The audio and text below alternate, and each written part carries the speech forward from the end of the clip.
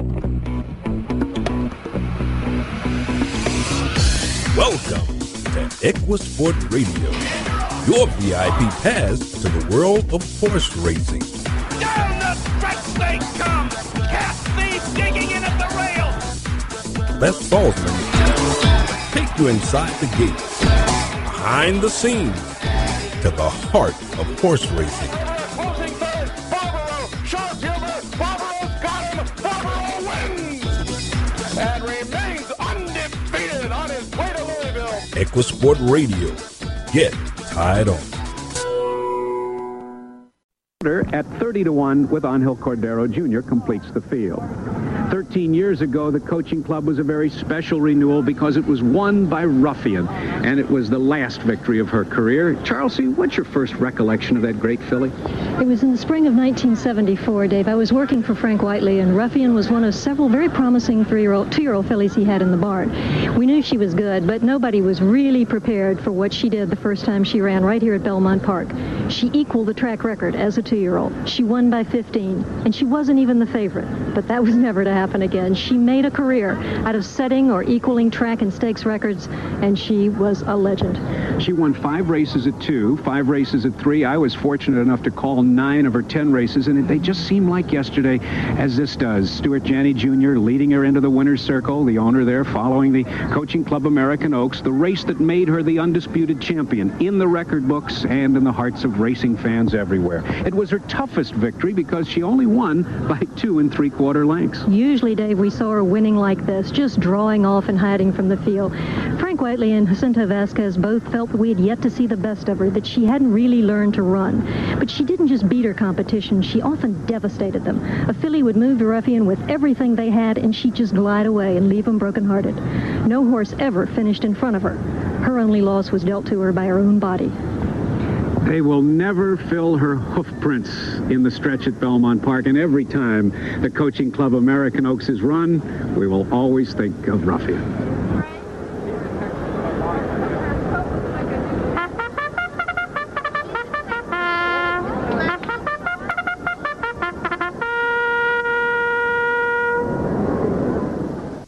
And this is Les Salzman with Scott Miller on the EquiSport News radio show. And the reason we played that very, very special clip is we have a very, very special guest with us this morning, Charlsie Canty. Charlsie, welcome to the show. Thank you, Les. Thank you so much. Wow, what a trip back in time that was. That is something I never, ever will be over, and I can still tear right up. So we have to move along here because it still breaks my heart. Oh, I'm sorry, Charlsie. Let's talk about more pleasant things. I think I've spent more Saturday afternoons with you and Frank Wright and, of course, Dave Johnson than I spent with any members of my family. You guys were the pioneers of horse racing broadcasting, and I remember so many of those Saturday afternoons. And Angel Cordero, who was a regular guest, saying, boy, she was a very good filly. Very good. Right? No, I was exaggerating a bit. I still get choked up. I don't think I'll ever forget what happened and what we went through with Ruffian. And of course, that was just before I started doing television. So thank Lord in heaven I didn't have to cover that race. But, of course, Frank Wright did, and Dave Johnson, and everyone had to be professional and handle that. But for those of us working in the barn and around her, it was a devastating night. I mean, we waited and waited for the surgery, and then, the next morning, first thing early, we knew she didn't make it, and then we all had to go to the barn and get on our horses, and Frank he cut us no slack, Frank Whiteley. He said, come on, we've got a set to get out, we got to go. And we all got on our horses, and we went up to the main track. And as we're backing up, going the wrong way up to the 8th pole in front of the grandstand, in the infield was the equipment digging her grave where she is till now. And believe me, hearing that piece just brought it all back so much. But what an amazing filly she was, and how fortunate we all were to have gotten to see her and watch her in her magnificent way.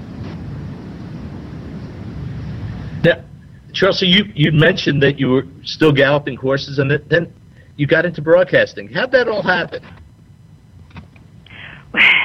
Well, I was working for Frank Whiteley. This is a story I've told a good many times, but I think back on it, and I think I just never did understand how this happened. But it was very simple. I was at the barn galloping horses for Frank Whiteley right there at Belmont, Ruffians in the barn, and all the media connections, the publicity people from NYRA, from New York Racing Association, would come over to the barn to get an update on when is she going to have her next workout, when is she going to run again. She was, a huge rock star at the time.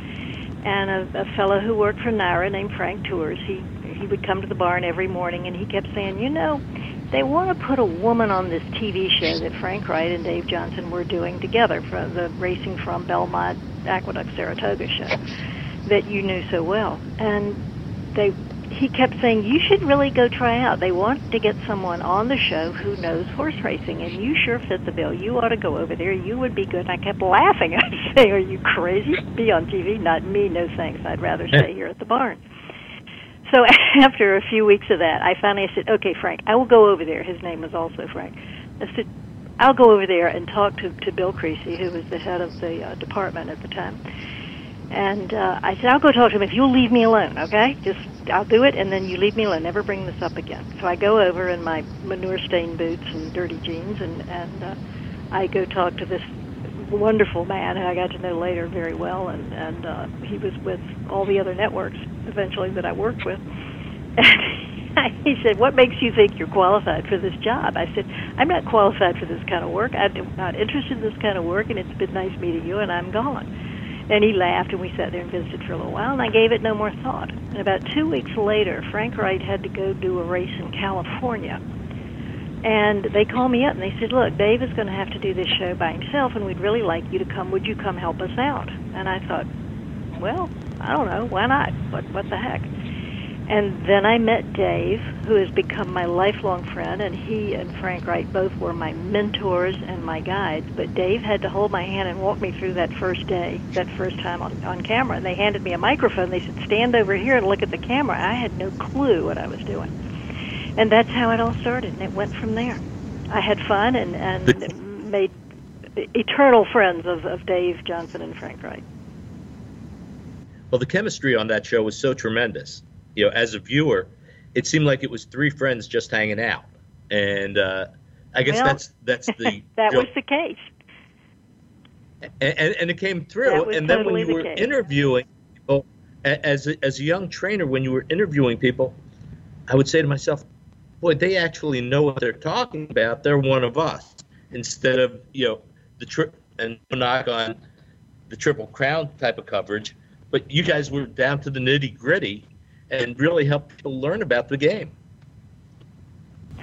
Well, thank you. That is I've been told that, and it's a great compliment to me. I don't, and obviously to Frank. Frank was a good horse trainer and a most articulate person, and Dave just had such great enthusiasm and presence on camera, and he knew the sport, and each one of us brought some different kind of element to it, and of course the two of them had been doing the show together for so long, and they very kindly folded me in, and it was fun. We had a really good time, and I thoroughly enjoyed doing it. It was so easy and laid back, and it was right there at Belmont. I'd work horses in the morning, and then I'd go get cleaned up and get dressed and go do the show in the afternoon, and it was a gift. It was a gift from heaven. I got to do something I really loved, and it became my work.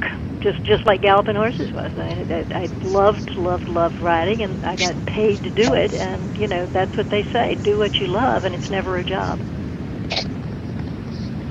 And you came from North Carolina as a kid, right? And what made you want to get involved with the horses to begin with? Were you horse crazy, or? I was kind of born that way, and I was a kind of a caboose child in North Carolina. My two sisters were much older, and they were kind of gone, and I sort of came along as a little surprise late in my parents' life, and I don't know where it came from, but even as a little girl, I would cut cartoon pictures of horses out of comic books and scotch tape them to my walls. I don't know where it came from, but I was touched with it from the time I was born. And I got to start taking riding lessons one day a week out at a little local riding academy when I was about 6 or 7. I can remember the first time I sat on a horse. I can see him. His name was Velvet. I can see it as plain as day. And it was like it was an epiphany. I don't know if a 6-year-old child can have an epiphany, but I did, and it set the course of my life. And it went from there, and one thing led to another, and then I started doing a few little horse shows with a little backyard horse that I had that cost a couple of $100, and that led to knowing a lot of people up around Virginia. Would go to those horse shows up there. So when I went to college in Washington, I went out to see my friends in Virginia, and they were all galloping horses at the Middleburg Training Center. So I followed them to work one day, and I said, wait a minute, they're paying you to ride these horses? You get paid to do this? And I said, where do I go to get a job? And I got a job breaking yearlings out at Middleburg, and that took me straight to the racetrack after I got through college, which I barely did because I was always cutting class to go gallop horses. So. Now, what were you studying in college? What was your major in college? I was an art history major. And at least it gave me qualifications to appreciate all the wonderful equine art by Stubbs and so on. And so there you are. Never put it to much use, I can tell you that. It was all about horses. No, it's so funny because so many women that I know that have gotten into the horse business or are horse enthusiasts were art history majors. So I don't know. Really? It must be some brain chemistry or something, right? Well, here's another one. So now you started out with the WOR show and then moved to, I guess, CBS first and then ESPN? It was CBS first. Frank Wright and Jack Whitaker, who's also a lifetime friend, God love him, were both doing the CBS broadcast. This was before they had linked the Derby, Preakness, and Belmont together into the Triple Crown that went as an entity to one network only. At the time, ABC did the Derby, and then I think they did the Preakness too, and then CBS did the Belmont, and so it there was a lack of continuity. But Frank Wright and Jack Whitaker were doing all the CBS shows, most of which were only in New York. They did the Belmont, they did the Travers, they did some of the fall racing. So it was right there in my backyard because I was living there and working at Belmont at the time, and I kept thinking, oh, I'd love to do one of those network shows with Frank and Jack. Oh, that would be so great. And lo and behold, CBS finally invited me a couple of years later to do the Travers at Saratoga. And it was the year that Jadsky won it. So I think it was like 76 or 7. I'd have to look it up. And so I started doing the shows at CBS. And Bob Fishman, who still is with CBS to this day, he does the Final Four basketball and everything. And he and Frank and Jack and I all became great friends. Also, Mike Pearl was there at the time. He later was at ABC.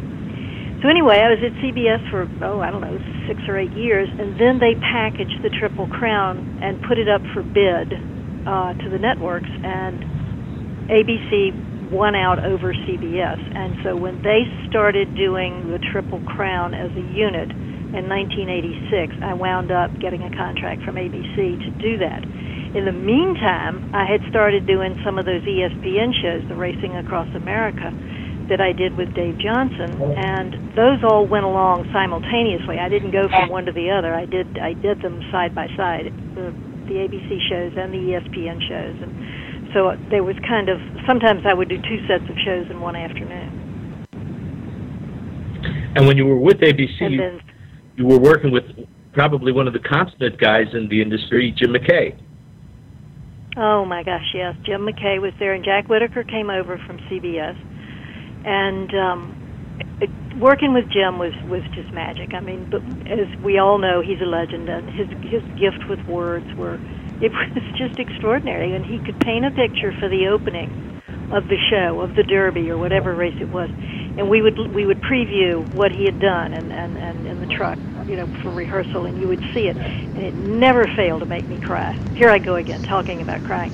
But his words were so eloquent, and he captured so much because he loved the sport so much. He loved horses. He had a beautiful farm there in Maryland, and he raised horses, and he loved it, and his passion showed through in every word he ever spoke on camera at a racetrack.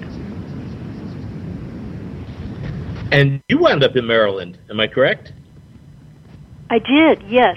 When I decided I wanted to try my hand at training horses, which I'd always worked for someone else. And when Joe Canty and I were married all those years, and I watched him and I watched Frank Whiteley, and I had so many opinions about what if I were training, here's what I would do. And finally, I thought, well, let's just see what you can do. And so I was going. I had to spend a fair amount of time in the spring at Pimlico anyway, because we would do the Preakness. I'd go a week ahead of time. Then I'd do the Preakness. Then I'd stick around. In those days, the Pimlico Special would come later. So I was living in South Carolina, in Camden at the time, where I first started galloping horses for Frank Whiteley. And I was breaking yearlings and sending them off for other trainers to send them off to the track and get them ready to go to the track. And finally, I had a handful of horses, and plus Frank Whiteley had given me a horse that had been bowed that was a gelding of his, and I had them all there. And I thought, the one particular owner who owned the 2-year-old said, well, look, why don't you take them? You can train them. And I thought, okay, I'll do that. And it was Dr. J. Arman, who now trains his own horses. You know who he is. I mean, he's won some pretty big races. And he left. He and his wife left a couple of 2-year-olds with me. So I took the little bowed horse and another little horse that I picked up for a few dollars. I took the 4 horses with me when I went to go do the Preakness. So I got stalls at Pimlico, and I took these horses up there. And a few weeks after the Pimlico Special was over, I was stabled right there at Pimlico, and I won my first race right there at Pimlico. And with a horse that had to be exciting. Oh, it was fabulous. It was fabulous. And I'll never forget this. Lord knows he's gone now, but one of the great horse trainers of all times and great characters of all times, Dickie Small. And he was, of course, stabled there at Pimlico. And I got the honor of getting doused with a bucket of water in the winner's circle by Dickie Small. So there you are when I won my first race. There you are. And that would not surprise me from Dickie. He was great. He was so funny, I'll tell you. You're right. And those characters, unfortunately, time passes on. And there's fewer and fewer of those type of guys around. But you probably experienced so many people like that. I did. I mean, racing was, and still is, I'm sure. Although I'm quite an arm's length away from it now, and I don't know the new up and comers like I used to. But oh my gosh, when you think about like a Woody Stevens and a Charlie Whittingham, those, I mean, people were just amazingly clever and sharp and funny and fearless, and they were just so fun to be around. And Charlie would always threaten to butt heads with you, and Woody would tell you about his 5 Belmonts and his gold watch, and and their quotes and their lines live on to this day. But I'm sure that there are great, and I love so many of the people, but they're much more buttoned down now, and the whole communication has changed now. The horses have websites, and trainers are doing a lot of things digitally when communicating with owners by, I don't even know what all, but no more phone calls. In my day, there used to be telephone booths at the racetrack that they put chains around during racing. They would lock up, padlock the telephone booth. Telephones were not allowed in the stable area. Could you imagine Todd Pletcher trying to train his string, or Wayne Lucas with no telephone in the stable area? I mean, come on. It was the dark ages then, I guess, but it seemed so much more colorful to me, and just so much more character. I don't know. Fun. No, I remember one day trying to get into the jocks room 15 minutes before the first post, and literally being escorted by security down the steps. And so the world has changed drastically, but at the end of the day, the horses are still the horses. And you mentioned you're at arm's length. Do you follow the game still, or? Oh, of course I do. And one of the things, I didn't get much done with the packing boxes this past week watching Royal Ascot. I couldn't tear myself away from the TV. But I do. I try to read the Thoroughbred Daily News most every day. I don't always get that done, but in the height of the season, the pre-Triple Crown, pre-Breeders' Cup, Saratoga, Keeneland, I pay a lot of attention. I keep track of my friends' horses that run, and horses that they've bred and everything.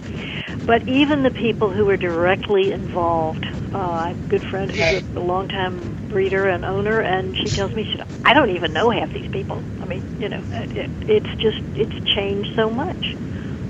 But that's what happens, everybody gets a little older and retires, or, and then their assistants come along, and then you learn the assistants, like when Todd Fletcher and all of Wayne Lucas's team, all of those guys were young assistants. Well, now their young assistants are now taking out licenses, so I've begun to lose track. It's a little like pedigree. I used to know all the pedigrees, and the expression is, as the bloodlines get further and further down the line, we say the pedigree goes off the page. So a lot of times the pedigrees that I used to know are now off the page. And then, of course, when the Arabs came in, they named all their horses very unusual names in Arabic that I couldn't follow, so I lost that thread of pedigree. But it's, nothing stays the same and everything moves on, and I just like to remember the way it was when we were all there. No, it's funny because we're in the same age bracket, and you start looking back at things and you say, boy, it was better or different or whatever. But the great thing about it is that the game still continues forward. Well, it back does. in the 70s and 80s, we were afraid that it wouldn't be. Well, it was funny because one of the things, as I was telling you earlier, that I was looking back over some stuff, and my first year at Belmont Park, when I went up there to stay for good, was 1968. And that was the year Forward Pass got the Derby from Dancer's Image over what? Butazolidin. I mean, what an introduction to racing that was for me. And then Forward Pass comes along and wins the Preakness, and then everyone's in a dither about, well, if he wins the Belmont, what do we do? Is he really a Triple Crown? Well, of course, he didn't do it, as you remember. But, I mean, think about that. Butazolidin took a Derby away. I mean, that's a lot of change. A lot of change. And it wasn't that many years later that it was legal, but boy, oh boy. So, yeah, a lot of things have changed. And I keep thinking back in those about all days this you could Belmont. race in Lasix in New York. Oh, no. It came way later. I mean, when did it... I mean, I'll never forget being so sure that Ali Sheba was going to win the Triple Crown. I was an avid Ali Sheba fan because he stood on his head in the stretch at the Derby and won anyway. I thought he was a pretty great horse. And I nobody could convince me that he wouldn't be able to win in New York without Lasix. And yet there was no Lasix in New York at the time, and he did not win. And whether that's a direct result or not, I don't know. We saw many a horse that just comes up short in the Belmont for various and assorted reasons. And I certainly saw plenty of them in the very beginning. You're in my age bracket. I mean, remember Canonero? Remember Spectacular Bid? I mean, that was a real lesson. All those horses, that really taught me a lot. Now, are you still around the horses at all? Do you ride or? I ride some when I can. My husband and I, Doug Davidson, we've been living in Annapolis, and we got into boats. We both really always wanted to play with boats, so that takes up a lot of time. And we were mostly with sailboats. So, and then to get to where I could ride, I would go up to Moncton to Tommy Voss's. God bless Tommy Voss, who we've lost, but he is going into the Hall of Fame pretty soon, which is wonderful. I would go up there and ride a little bit, or I'd go over to Middleburg or over to Front Royal, Virginia, where Wayne and Susie Chatfield Taylor have their farm, and we just go hacking through the woods. I did a little fox hunting for a while, but without doing a lot of riding all the time, it's not the smartest thing to do to just go out and go fox hunting one day when you're not dead fit. So, no, I don't ride much anymore, and I do miss that. That's probably the one thing that's missing in my happy life, and frankly, we've just recently moved to a place that does have a little riding nearby, so I'm going to be able to just go hacking in the trails, and that's all I want to do, because nothing will ever take the place of all the thrills I had on the back of a horse. Charlsie, it has been a pleasure having you on the show, and just listening to you, it's just such a delight. And I want to thank you for all that you've done for the game. Oh, thank you. What the game did for me, it's more like it. And God bless the horse. Thank you for letting me reminisce. That was really fun, and it was great talking to you. Same here, and hopefully you'll join us again on the show.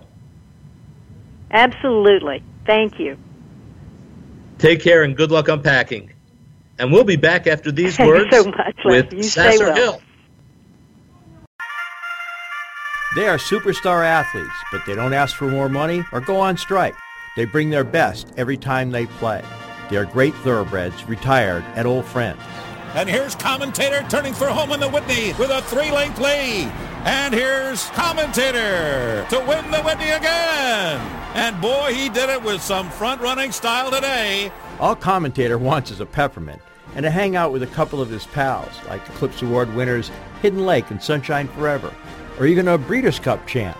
Prize the surging Sierra Roberto toward the inside. A driving finish in the turn, and here's the wire, and it is prized. Many of the past superstars of our sport are still running around. So come visit them at Old Friends in Georgetown, Kentucky, or at our Bobby Frankel division, Old Friends in Saratoga. I know they'll be glad to see you. Go to oldfriendsequine.org or call us at 502-863-1775. When you head to a horse sale, either looking to buy or sell, you really don't know what's going to happen. In the blink of an eye, horses can leave the ring undersold or overpriced. But what if there was a better way to ensure a fair market price for both the buyer and seller? Here at the stable, this fall, we're offering just that. We offer the ability to see your yearlings hard at work while giving you a better chance to make informed decisions that are calculated, not spur of the moment. We'll also provide in-depth commentary from our trainers, blacksmiths, and veterinarians on how each horse is progressing. Dense fog enveloped the backstretch at Saratoga Racecourse that morning, leaving the Oklahoma turning track virtually invisible. Still, I could smell its sandy dirt and sense the expanse of the mile oval stretching away from me. Jogging along the gravel path that paralleled the track, I shoved my hands deeper into the pockets of my jacket, hugging the black denim tight around my rib cage against the dawn chill. Out on the dirt, the pounding of hooves drew closer, the sound muffled in the moisture-laden air. Beyond the rail, the horses flying past me were ill-defined, almost ghostly. The sudden, deafening crack of a handgun was neither muffled nor poorly defined. My years as a Baltimore street cop left no doubt what I heard. I stood still, eyes and ears straining. Ahead, someone screamed, "Oh my God!" I raced forward. The high-pitched wails of a woman grew louder. As I drew close, I could make out her thin figure, her pale face staring at a form splayed on the ground at her feet.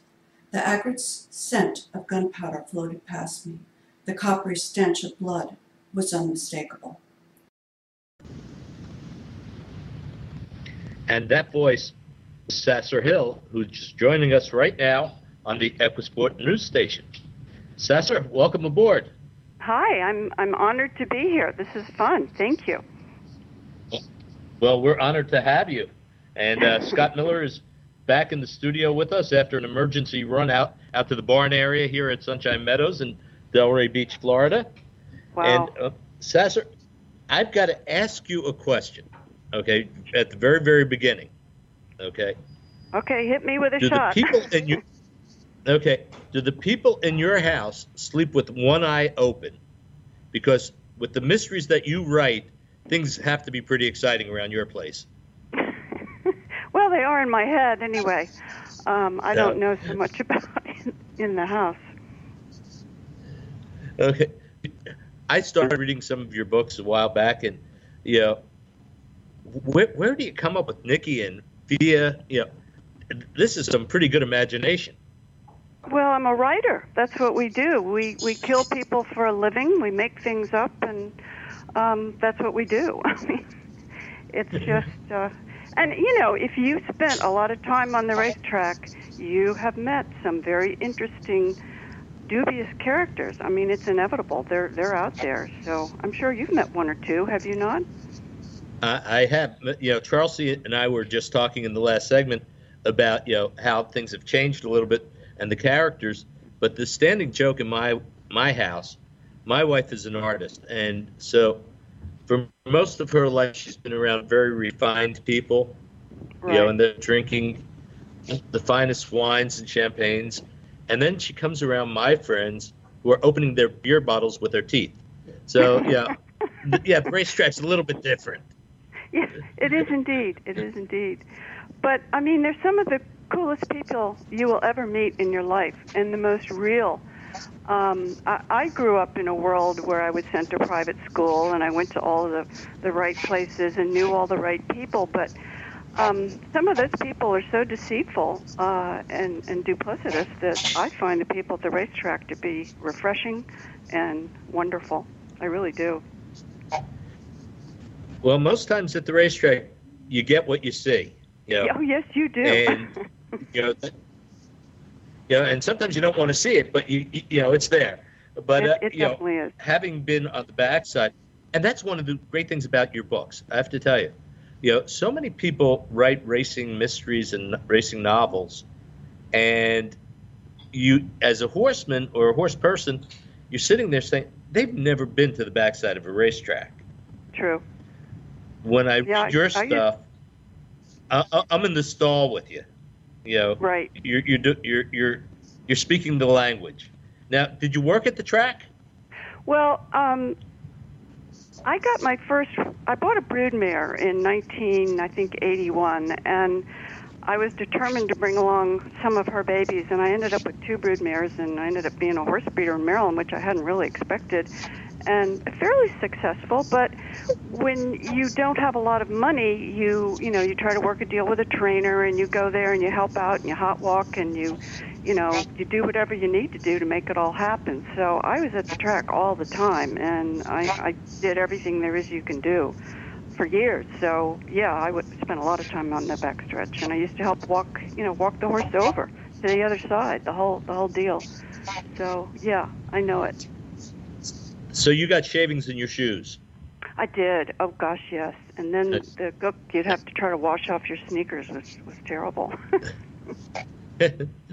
So some of life's crisis, and the whole time were you an author before you got involved with the horses, or did horses kind of bring you to this? Or well, I always loved to write. I was always very good at writing in school. It was always my strong point, and I wanted to write a novel, but that came after the horses. And once I had spent all those years with the horses, and as much as I loved Walter Farley and Dick Francis, I thought, gosh darn it, I can do this. I'm going to do this. And, I had such an education in the horse world that it was kind of easy.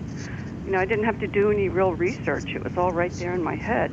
Or I could call people, at the track and say, what did we call that thing, when we used to put that weird bit on the horse because, you couldn't hold, oh, yeah, right, that was such and such a bit, So it worked out well. It really did.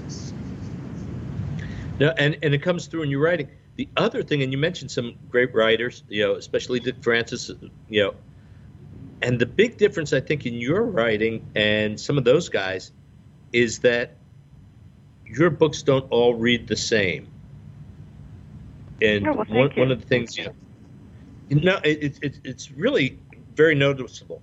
So when I read Dick Francis, I know that there's going to be a situation, there's going to have this happen, then he's going to get injured or beaten up, and then somebody's going to get kidnapped, and then he's going to be in love with somebody. That doesn't necessarily work in the world of Sasscer Hill. So can you tell us a little bit how you develop your characters and your stories? Well, I kind of think I use myself because there's a lot of me in both of those gals, and it just. I often thought, what would I do? Well, I'll just give you an example. There was one time, my trainer back then was Barry Wiseman, and there was one time when I had caught a chicken at Laurel Racetrack, because I always like chickens. And there was this hen, and I grabbed her, and I said, Barry, before I grabbed her, I said, lock me in this stall here with this hen. I'd shoot her in this stall, and he shut the door so I can catch her. And he thought I was an idiot. But anyway, I caught her, and Barry, having the sense of humor that he has, left me in there locked in with this chicken for a very long period of time. And I finally got my hand through a hole in the door and waved, and some woman came along, and I said, help, I need to get out of here. And she opened the door, and she looked at me, and she said, what are you doing in there with that chicken? And what I thought about was, well, what if she hadn't opened the door? What if a guy with a knife had opened the door? And I knew that a woman at the track had been knifed to death last month. What would I do then? See, that's how my brain works, and that's how I come up with the characters. Well, why don't you tell us a little bit about Nikki? Nikki? Okay, I like Fia, but I like Nikki better. Yeah. Oh, but you don't know Fia well enough yet. Wait till you read the next book. Okay. Nikki is me if I had had as much trouble as she had. You know, had such a terrible childhood and such a tough life. And she's very brave. Tell the listeners a little bit about it. Tell a little, want to tease them into buying the books. So tell us a little bit about Nikki's problems when she was a kid.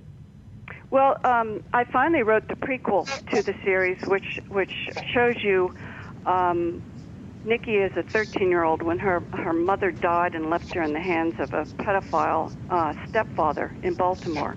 And she had to run away in the middle of the night, and she climbed the fence into Pimlico Racetrack and managed to find a new life for herself on the racetrack. So, you know, it was kind of like running away to the circus, and the people there helped her and looked after her, which is the way people at the track are. So I just imagined what that would be like, and it just became real to me. Nikki became a real person. So that's how she was developed. Because I think all of us, like when we're little kids and stuff, and we get mad at our parents and we quote, run away from home, you run away from home, maybe for an hour. We've all sort of had that experience of what would it be like to be abandoned as a youngster. You kind of pretend things. So all that stuff's in my memory, and it all just kind of worked out. I hope I'm making sense here. I feel like No, you are. You're making perfect sense. Or maybe I'm really weird and I understand it. I don't know which one. And you're definitely weird. It's one or the other. Probably the latter. But, you're probably weird. Yeah, I probably am. At least people around me think so. Now, let's talk about Fia, because that's a little bit different. Yes, Fia is different. She's older, she's wiser, and she has real law enforcement experience because she was a cop in Baltimore, West Baltimore, which, if you remember anything about Baltimore, that's a tough area, West Baltimore. And because her father was murdered, her father was a trainer at Pimlico Racetrack, and he was murdered, and murder was never solved. And he was like the best thing in her life because her mother walked out on her for a richer man and left her with her father, who she adored, but he was killed. So she has a lot of anger issues, abandonment issues, and she became a cop because she's a vengeance, seek justice, make things right. I think a lot of people spend their adult lives trying to fix the things that were wrong when they were young. So that's what she does, and it makes her it makes her a little bit over the top in being angry and Well, she crosses the line quite a bit, right? I'm sorry? She crosses the line a little bit. Yes, she does. She does indeed. She makes her own rules sometimes. Yeah, she's more likely to pick up a gun and pull the trigger than Nikki was able to do, because Nikki was younger and a little more tender-hearted than Fia, I guess would be a good way to put it. Now, do you think she'll get tougher as she gets older? Will you do more Nikki? I do want to do more Nikki, if I can. I think it's just that, it's hard. It takes a long time to write a book. But I think I probably will. Oddly enough, right now I'm working on a story about the Irish-American travelers here in the area where I live, because they're such a fascinating, odd culture that I thought that'd make a great murder mystery background for these Irish-American gypsies that we have down here. So, that's what writers do. They just keep looking for ideas and things that will be very tantalizing and entertaining for people. Now, where do you live now? I moved to Aiken, South Carolina, after being in Maryland forever. I moved to Aiken because I don't know if you know anything about Aiken, but it's horse heaven down here. It is just wonderful, and I love it. And we sold the farm, we sold the horses, we just sort of got out of the business after the crash of 2008. Things were really tough. So now we're down here, and we just love it. I mean, everywhere I go, there's horses, so it's nice. Well, Charlsie just moved from Annapolis to Camden, so I guess there's a migration. Now, now Aiken down here. Yeah, no, just in the last 2 weeks. Good so there's that migration, but in Aiken, I think there's a rule that you have to cram the houses with dogs, and then once the house is filled with dogs, then you go and cram the barn with horses. Is that correct? It seems that Did I hear way. that right? Every other car that drives by has a dog with its head looking out the window, smiling with its tail wagging. That's Aiken. And and we have 3 it's a great place, racetracks. though. Yeah, 3 racetracks within the city limits and the 2,100 acres of pine forest. That's the Hitchcock Woods. It is all horseback riding trails with jumps put in. It's maintained by the city. It's like a miracle for people who love to ride. No, it's a very cool place, and the downtown there is really nice. It that is. little historical area. It is nice. It is. Now, getting back to your books, because how many? You've done what, about 8 or 9?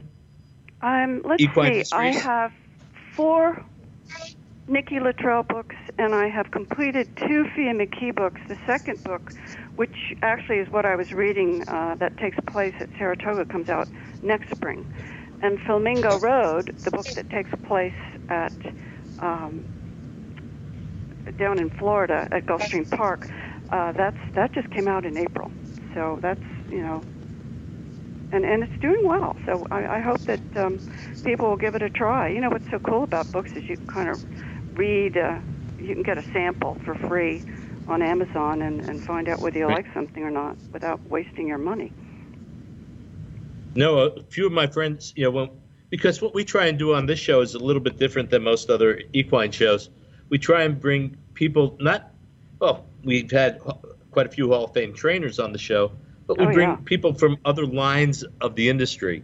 And Which so is one great. of my friends, a couple of my friends actually, said, why don't you get that woman Sasscer Hill on the show? Because we read her books and we don't know her. So that we have the opportunity to get you on. So tell us a little bit more about you. You told us about Nikki and you told us about Fia. Tell us about you. Well, I think my life is echoed in my books because when I was 16, my father died, which was kind of a huge shock. And there was a wonderful, wonderful gentleman who's deceased now. His name was Alfred H. Smith Sr., and he had wonderful steeplechase I sold horses. for. Yeah, and he had a thoroughbred champion. He was champion steeplechase horse twice, and his name was Tuscaloosa. That was back in the 60s. So this gentleman took me under his wing. His whole family took me into their hearts, and they gave me horses to ride, and they taught me everything I knew. So I think that's why you see these women that, are kind of without fathers. I mean, it's what I write about, and finding other people who support them and lift them up and make their lives, real lives and not just empty places. So that was me, and I got married, and we moved to my family home, which it still is called Pleasant Hills. It's on the National Register. It's an historical home in Maryland. And I'm a direct descendant of Governor Ogle, who brought Queen Mab, the first racehorse, into the United States. So it was in my blood. Yeah, so when I got married, I bought this broodmare, and the next thing I knew, I had a breeding farm. I mean, it was really funny how it all worked out. And you've had a couple of nice horses. I did. I had several nice horses. The best one that I bred was named for Love and Honor, and he won over $400,000 running in New York. And I had some nice fillies. I bred a couple of nice fillies. One was Honor's Quest. She did well. And another, I picked up a Not for Love mare. I bought a Not for Love mare named, what was her name? It was one of those love horses. Anyway, she did very well. But the one that's in the book, the current book, is actually a mare I picked up named Last Call for Love. And she was not winning or doing anything for $5,000. They couldn't do anything with her. She wouldn't train. She was impossible to train. And I bought her, and we using a pony and a round pen and whatever we could do to get her trained, we trained her, and she would run and win. She ran a race at Colonial Downs and went in 1:23 for 7 furlongs, which is a pretty good time. But what she would do is we would tell the jockey, we tell the jockey, you can't whip this filly. And the jockey would get on her, and she had all this speed, and she'd go to the lead, and he'd get excited and start hitting her, and she'd stop running. Well, my favorite race was when this one horse passed her, headed her and passed her twice, and then the jockey would finally realize, I got to stop hitting her. And then she'd surge back to the lead, and then he'd get excited and hit her again. She won by a whisker, literally by a whisker. And it was, after that, we both went to the bar and had drinks. Yeah, you have to. God. Which is, sometimes that's the best part of racing. Oh, yeah, you better believe it. When you win, you have to drink. That's fun. When I won my first race, and for a lot of my friends, when they lose, they have to drink, too. But well, I know. That's the whole great different thing story. about racing. That's the great thing about racing. There's always an excuse to drink. Spoken like a true Marylander. Yes. Oh, well, listen, they drink down here, too. They drink like fish in Aiken. It's kind of nice. It's kind of, you feel at home, right? Yeah, I do. Because there's a lot of people that came down here from Maryland and New Jersey and New York, and it's an interesting town because every other accent is Southern, and every other accent is like from Mid-Atlantic, Northeast. Well, we're down here in Florida. The show actually, originates typically from Wellington, and right. So we get a lot of people from up north, and they wind up back in Aiken, and we call them quarterbacks because Aiken is about a quarter of the way back to New York. So that's funny. Yeah, it is. There's that path there again, and again in the show world and polo world, Aiken has become such a strong community. Yes, it has. A lot of polo fields here. A lot of polo is played, and endless. There are so many show arenas here. Horse shows. They have horse shows all over the place. I mean, I haven't even been able to count. I counted. Well, one time I sort of tried to count. I counted 6 big places where they have large, good horse shows, and I just gave up. There's so many of them. It's crazy. Yeah, no, it's a great place if you're equine involved. Yes, it is. So, or if you like golf. Now the next, I'm sorry? Or if you like golf. Everybody here either is horses or golf. Not a bad combination. Matter of fact, horses, golf, and you said a lot of bars. I think, don't they call that paradise? Yes, I think they do. Okay. I think you're right. Tell us a little bit about your upcoming Saratoga book, because we're getting to Saratoga season, and then we'll let you go. Okay. Well, that book is really fun.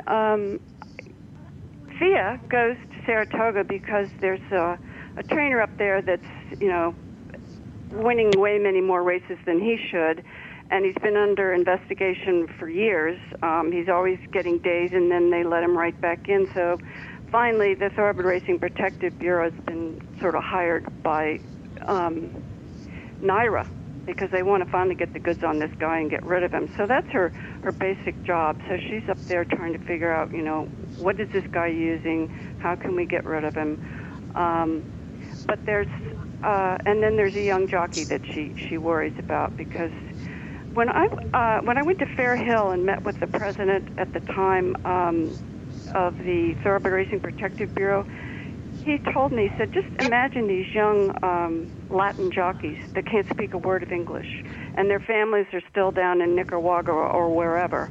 And think what kind of force can be put on them to pull races or do all kinds of illegal things. And we have no control over that. We can't even talk to them, And I thought, wow, that's something interesting. So I kind of pulled that into the book, too. It's so cool that you're doing real firsthand stuff, and the readers, I'm sure, appreciate it. I know I appreciate it when I'm reading your books, and sometimes you scare the willies out of me. But other than that, I find them pretty amusing and interesting. Oh, thank you. Thank you. There is Sasscer, humor in them. Thanks for joining us. That. Oh, you were so welcome. Thank you. And hopefully, when the next book comes out, we'll get you on the air again. That would be terrific. I really appreciate it. Great. Scott, any last questions? One quick question for you. Do we see any books made for TV? Because that's the next step. I'm that's so my excited question to you. about the Saratoga book. I would love it. But I tell you what, I think that would be a good series and something that anybody could watch. Scott's thinking Hallmark already. He sees that on Hallmark as a Hallmark series.